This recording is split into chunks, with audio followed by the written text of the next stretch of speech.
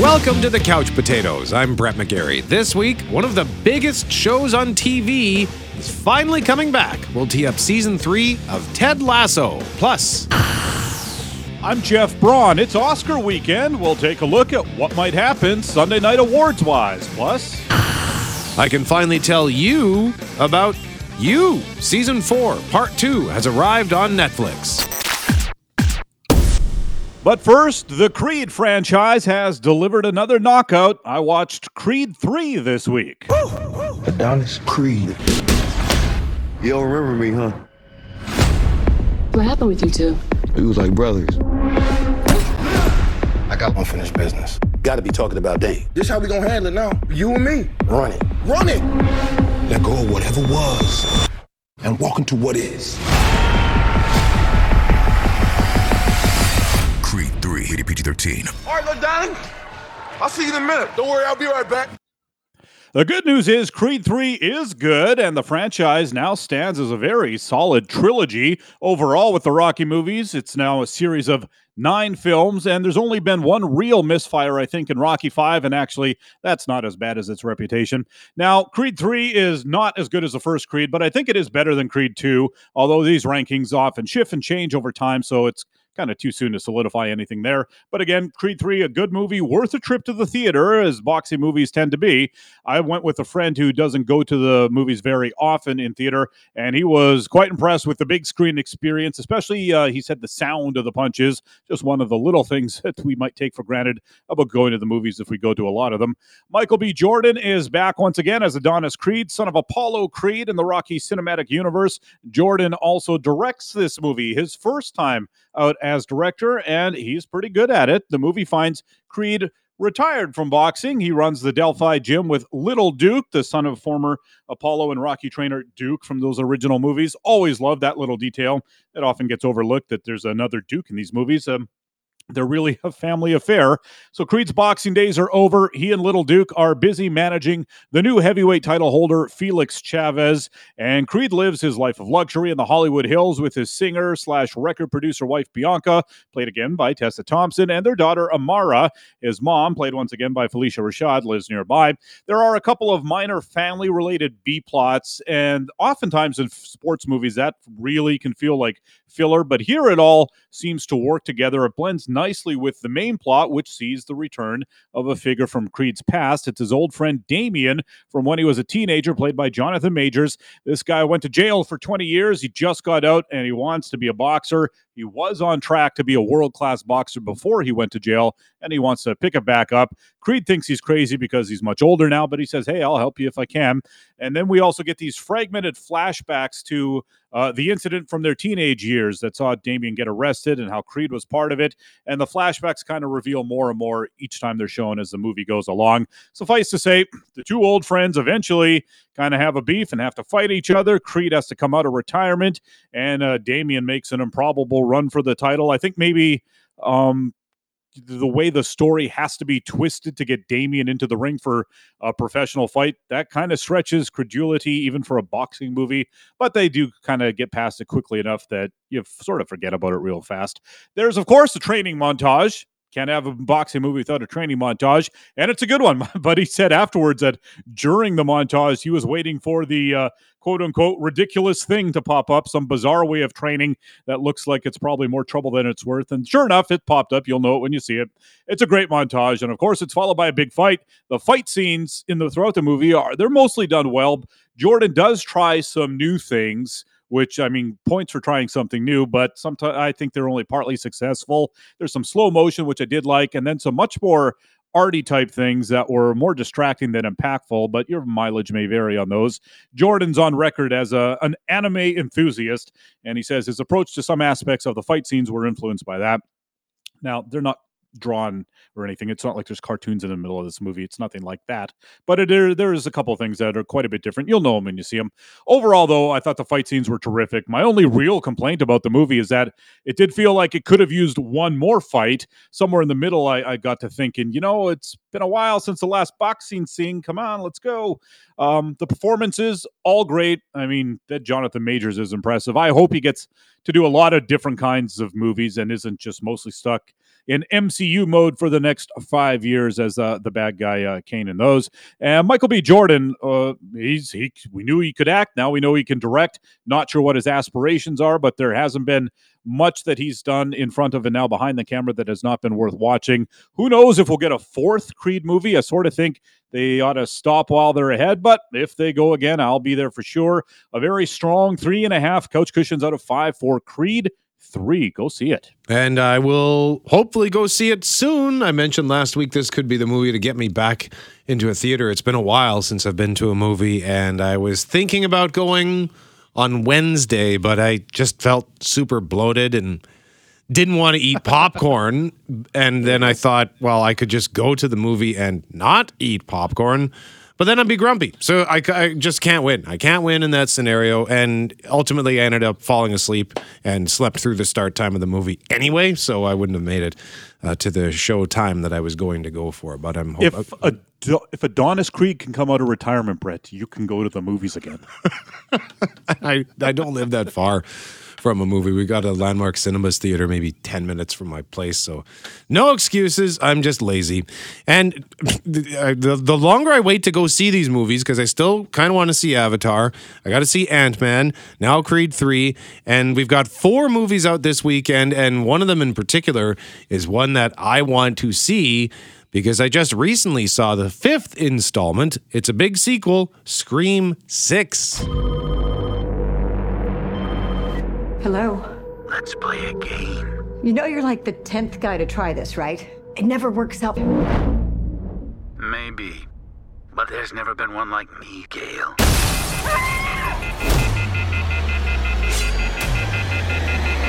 I'm something different.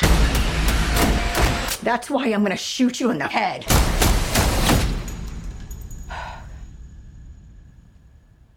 The setting shifts from small town USA to the Big Apple with the tagline, New York, New Rules, following the brutal events from Scream 5, which, by the way, if you want to watch that, you can watch it on Paramount Plus, and it's actually really good, and it's surprisingly, like, it's much more violent than the previous ones. Like, of course, they're all violent. There's a guy with a knife going around stabbing people, but the violence is a lot more visceral in Scream 5, and my understanding is that it's way more violent in Scream 6. So the same cast from Scream 5 returns, having left Woodsboro for a new chapter in New York. You also heard the voice of Courtney Cox in there. She's back. And Hayden Panettiere, who was in Scream 4, is in this one as well. So they moved to New York. Unfortunately, the past has followed them, and they are being hunted by Ghostface again. Another Ghostface. And this one appears to know everything about all the past killings. There's something mysterious going on there. So I'm really curious about that mystery. I'm curious about the big city setting. It's getting decent reviews, 77% on Rotten Tomatoes. I mean, of course, for the advertising, they cherry-picked some good ones, like saying it's the best Scream yet, or it's the perfect horror movie, etc. But either way, it looks fun, and I am pumped to see this one. Also new this weekend from the creators of A Quiet Place, Adam Driver and some kid star in 65. We've crash landed on an uncharted planet. From the writers of A Quiet Place. There's something up there. 65 million years ago, Run! Humans discovered Earth. 65, exclusively in movie theaters, March 10th. Set in the future, they're on a ship in space carrying 35 passengers. The ship goes down, but it goes down on Earth 65 million years ago. So Driver and the kid have to survive dinosaurs. Interesting premise, and it's only 93 minutes long. So I kind of dig that. Like, Jeff, I don't know if you knew this, but apparently the new John Wick Chapter 4 that comes out later this month is 2 hours and 49 minutes. Good Lord, that's... that is distressing. Yeah. John Wick, those are like one-note movies, and that's just way too long. Even I watched one that was 2 hours and 10 minutes. John Wick 3 it must have been, and even that I was like, you could have shaved half an hour out of this. Yeah. Apparently the early reviews say it's good, but it's exhausting. So I guess we'll find out on March 26th or whatever the date is on that. March 24th, pardon me. Woody Harrelson stars in a basketball comedy this weekend called Champions. You can get this team to the Special Olympics finals. you might be ready to be back in the NBA. We've been following your incredible story, Coach. Marcus is just one win away from qualifying for the regional tournament. I don't know if you're brave or crazy. Give me a hug, Coach! But I know this is your shot at being champions. Shot in Winnipeg, by the way. The Couch Potatoes are in Winnipeg, so of course we had to mention that. Lol. So Harrison plays former minor league basketball coach who gets into some trouble with the law and is ordered by the court to coach a team of players with intellectual disabilities. Of course, he has his doubts at first, but soon realizes he's got a good team full of good people who enrich his life, etc., etc. It's getting okay reviews. And finally, we have an animated adventure called Mummies. Egypt, a land of mystery, intrigue, and rich history. A doorway of sorts to afterlife. A world of mummies under the earth. A royal wedding ring. It's the man who took the ring. The only way to get it back is to go to the world of the living. So in Mummies, we learn of a secret underground city where 3 mummies live. The city's hidden in ancient Egypt, but now they have to make their way to the land of the living to retrieve a wedding ring that was taken from them. Looks fun. It's getting okay reviews. So lots to pick from this weekend. And in a moment, we got to tell you about something huge coming to Apple TV Plus on Wednesday. You're listening to The Couch Potatoes. I'm Brett, he's Jeff, we are the Couch Potatoes, and one of the most anticipated seasons of television in quite some time is finally debuting on Wednesday, March 15th. Well, if seeing is believing, I believe we've been seen.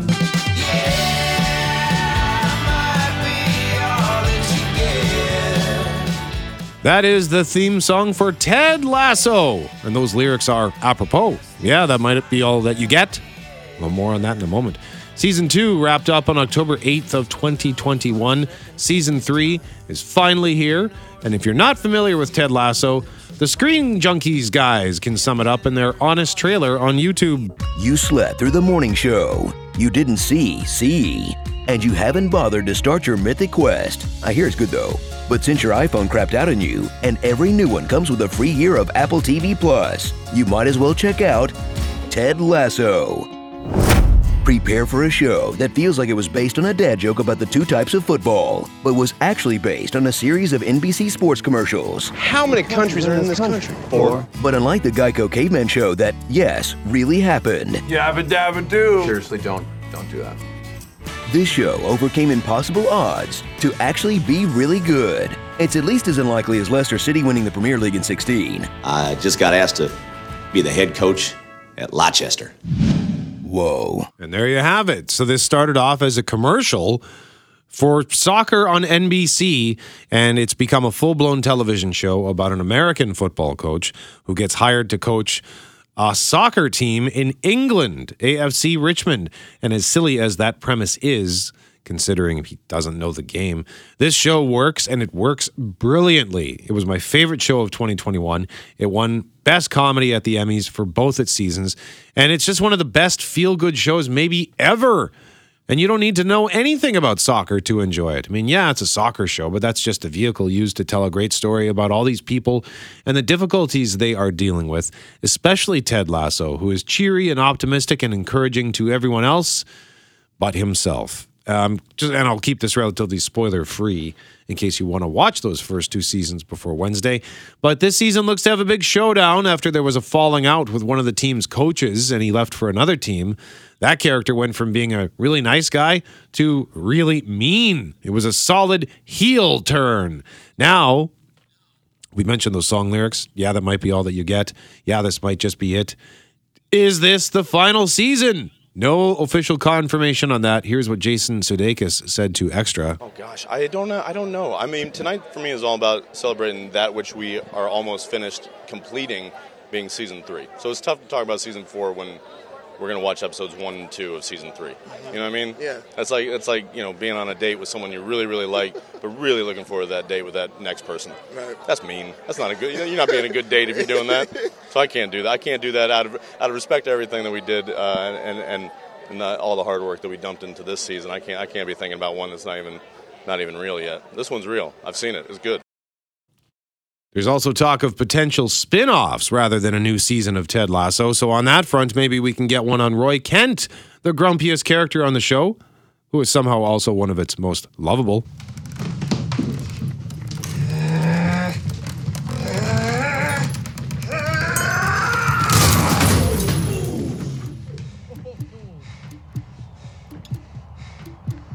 Let's go get these. Roy Kent is an angry man. He's played by Brett Goldstein, who is also a writer on the show. And here's what he had to say to Stephen Colbert. I can say this. Yes. I would happily play Roy Kent forever. And I would be very sad. Yeah. I'd be very sad to say goodbye. Goldstein, by the way, also co-created and wrote one of Apple's other new series, Shrinking, which stars Harrison Ford and Jason Segel. Now, the idea of a Ted Lasso spinoff, I don't know. I mean, I guess it could work because the show has so many great characters. But Ted is the MVP. If we only get 3 seasons, that's okay. The show's been just wonderful so far. And I believe season 3 will nail it. Great job. Oh, Roy Kent just said great job. You excited, Jeff? Have you watched this yet? I have not seen the first 2 yet, so I'm excited to one day catch up on the Ted Lasso, but I'm not there yet. Those guys mentioned in the Honest Trailer thing about how you get to buy an iPhone and get a free subscription to Apple TV Plus, which is what happened to me, except I didn't cash in that free subscription because I just know it's a thing where you still have to give them your credit card, and then if you forget to cancel it, they'll charge you. Blah blah blah blah blah. I'm too dumb to remember to cancel it after the free trial. Yeah, that actually happened with me with Paramount Plus. I was, I thought, I had this panic like a week and a half after thinking, oh man, did I forget to cancel this? And turns out I'd already done it. I just forgot.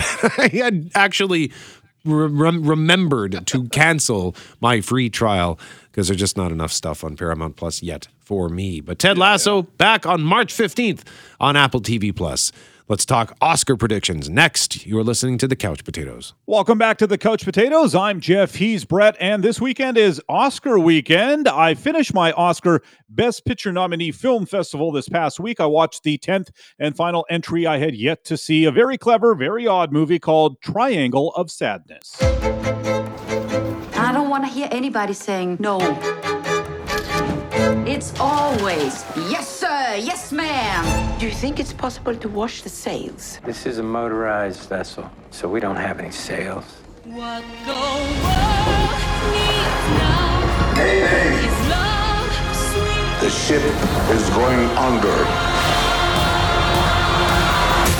This is really, really bad.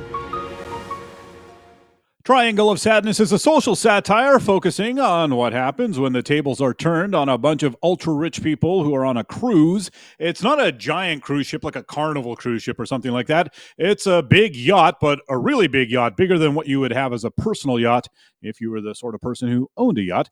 The folks on board include a Russian oligarch, a weapons manufacturer, and some models. So they're supposed to be, I guess, the worst kinds of people is the point, but I mean, are models really that bad? One of them is, and one of them really isn't, which is maybe the point, especially near the end of the movie.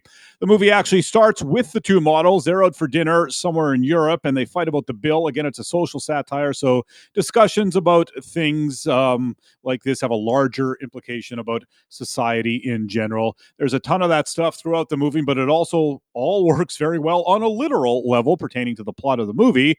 After 15 minutes of the arguing models, we find ourselves on this boat meeting the other clients and the crew. The captain of the boat is played by Woody Harrelson, who is a drunk throughout. He's also a Marxist, and as he gets drunk with the Russian businessmen, they go back and forth, quoting communist and capitalist things at each other and soon to everyone.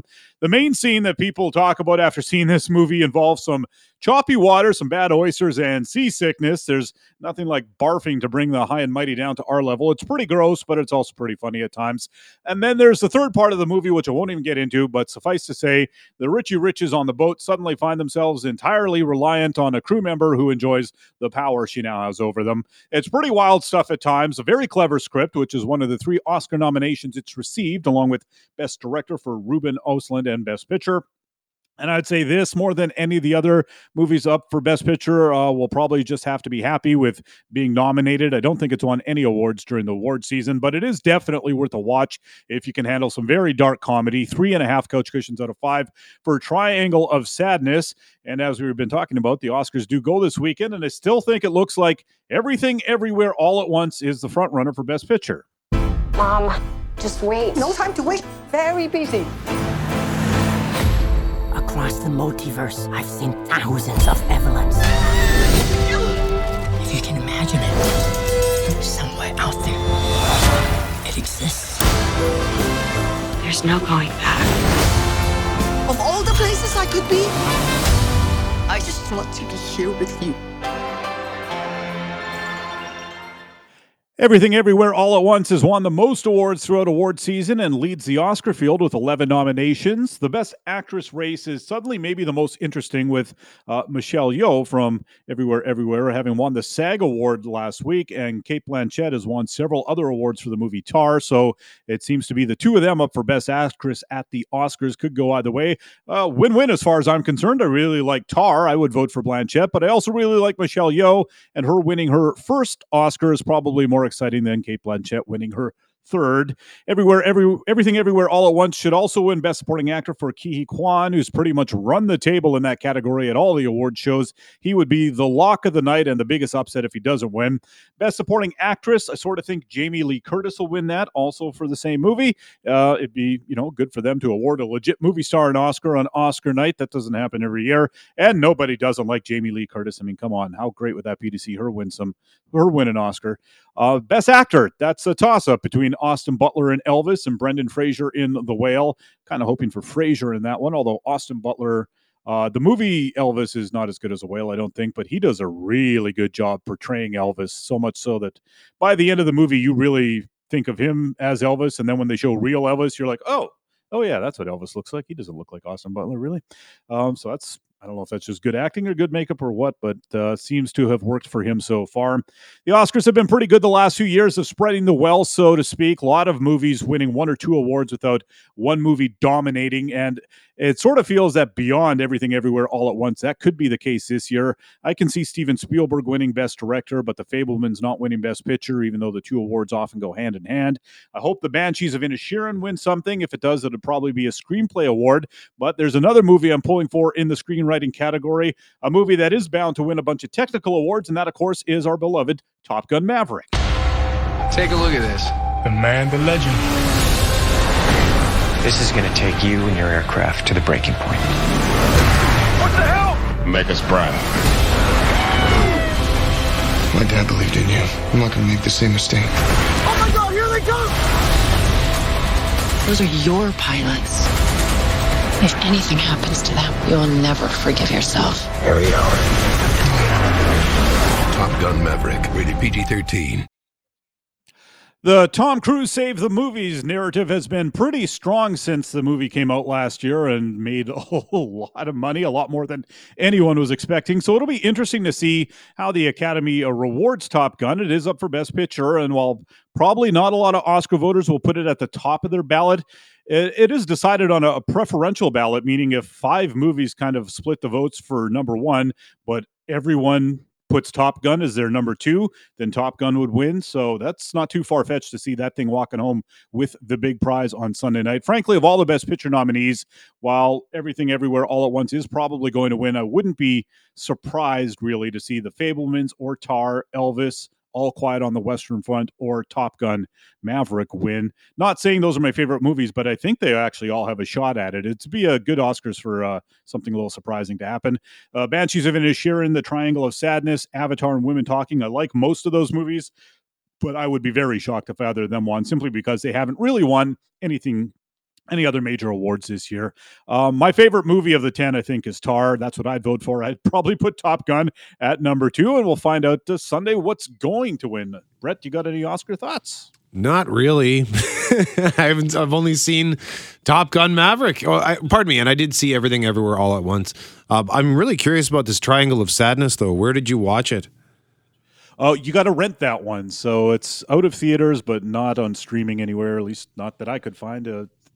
these things change on a weekly basis. So maybe by the time you're listening to this, it is streaming somewhere. But otherwise, you can just kind of rent it wherever you rent movies. Yeah, and that whole knocking down rich people seemed to be a theme this year in terms of movies. Like there is that other movie with Ralph Fiennes, The Menu, which was kind of similar to that. And there was, I can't remember it off the top of my head, but there have been a couple of other things along those lines this year. And so, yeah, when I heard the title, I guess I judged the book by its cover. I heard the title and thought, that's just what that's what I need. This is one of the reasons why I don't end up watching these Oscar movies often, because I just want something fun.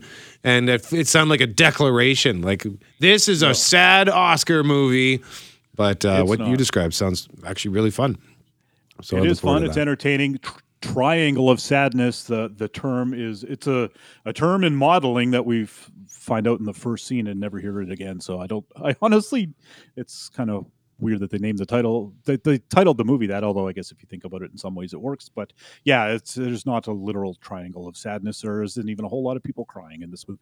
Yeah, and I'll be curious to see. You mentioned the technical awards, so I wonder if it'll be Top Gun Maverick cleaning up in that, or what about Avatar? Because that one, of course, is a technical masterpiece by all accounts. Yeah, I almost wonder though that the insane onslaught of CGI might hurt the Avatar a little bit, because and I'd have to go back and look. I assume that Avatar 1 cleaned up on all those awards back in 2009, so maybe it doesn't need to have them all again. And I think the love of the Top Gun will carry that through. Yeah, and just the fact that they were able to gain so much of that footage for real is remarkable. Yeah. And it was a breakthrough. It was just like James Cameron. Whenever he does a movie, he always invents some new technology. Well, they invented technology to allow them to shoot those scenes in those planes. So that could be the difference maker here, especially as you pointed out, since it's not all CG and mostly practical. Up next, we got to tell you about a show that I started to review a month ago, but I could only review the first half. Now I can tell you about the second half, which is out now on Netflix. You are listening to The Couch Potatoes. I'm Brett. He's Jeff. We are The Couch Potatoes. I have been sitting on this for a month, and now I can finally tell you about Season 4, Part 2 of You. What do you want? Isn't it obvious? I want a friend. Someone who shares my interests. Someone I can finally tell all my secrets to. I care about you, Joe.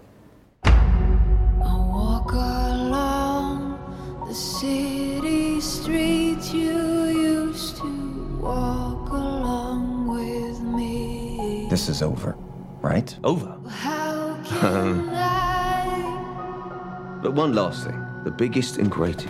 forget you? No, you don't get to tell me who I am. I am not some cold-blooded psycho. You sure about that? To recap, Joe Goldberg is a hopeless romantic who also happens to be kind of psycho. He stalks people, he kidnaps people, and kills people, but he thinks he's doing it all for love. And what's weird about this show is you like him. From the man himself who plays Joe, Penn Badgley, he says you're supposed to fall in love with him. And that's why it's so much fun, because you end up having all these weird conflicting emotions where you know he's a bad guy, and yet you kind of root for him. The first season was great. Seasons 2 and 3 were both good, but they became increasingly goofy, and I would suggest maybe even a little stale. So I was happy with season 4 for moving him to a different location, like not just a new location because he moves around a bit in the first 3 seasons, but a new kind of location. He's left the US, he's now in London, so the look and feel of the show is totally different. And the first 5 episodes play out as a whodunit. So that was a nice twist on the show's usual format because it added this fun mystery component. So it felt fresh and inventive, and I had a great time.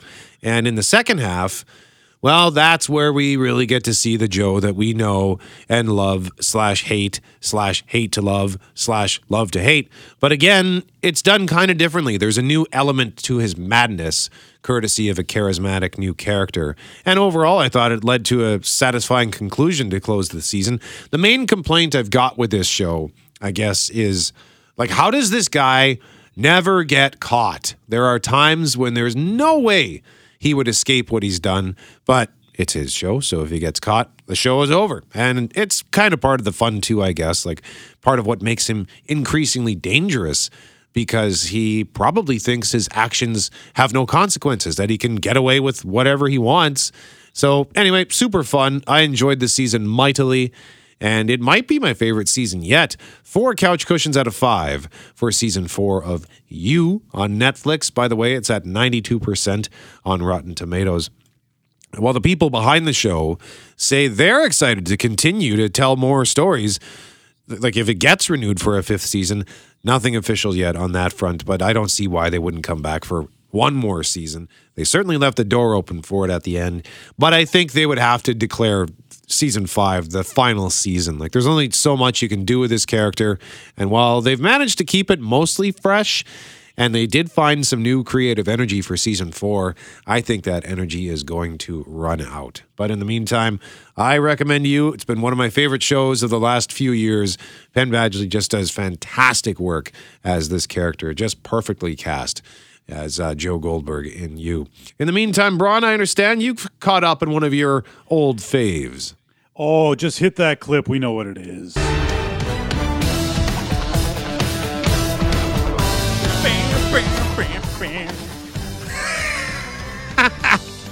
Little Magnum PI action, season 5 of the new rebooted Magnum PI that began 5 seasons ago. Just started airing its newest season in February last month and on CBS. And I only realized it this past week.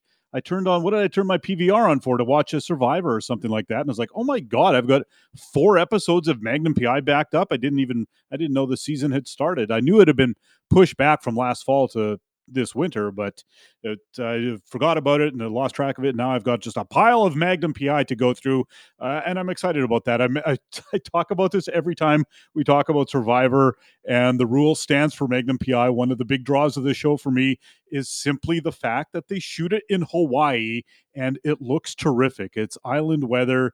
There's beaches and oceans and people swimming, and it just looks warm, and it just it'll get me through the rest until the snow melts up here, So what are you going to do? And it's always nice to have, especially CBS it's their bread and butter. These police procedural shows where yes, you can just you know how it's going to go. It's entertaining enough, but you don't have to really furrow your brow and put a lot of thought into it. They just, after every commercial, they recap everything. It's kind of, I'm not going to go so far as to say it's dumb, but it's, you can play on your phone while you're watching Magnum PI. It's awesome. So I like it like that. And they got a good cast and a good crew, and the show looks great. And there's some good chemistry between the actors, which is always fun.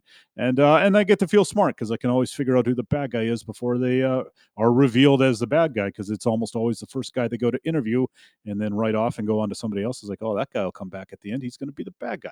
And he is. So there you go. Magnum PI, always fun. This week's Survivor, by the way, was fantastic. So if you're not watching yet, only 2 episodes in, you can get caught up through the Global TV app, or you can order it on demand, or you can find it on Stack TV. But the season 44 of Survivor, so far so good. They got a couple of the most fun characters I think the show's maybe ever had. Jam Jam and Carolyn are proving to be wacky, but not like in your face obnoxious. So I like that. And the second episode of The Mandalorian on Disney Plus was fantastic this week. Might be my favorite of the show yet. That's all the time we've got. I'm Brett. He's Jeff. We are the Couch Potatoes. Remember, if it requires getting up off the couch, don't bother.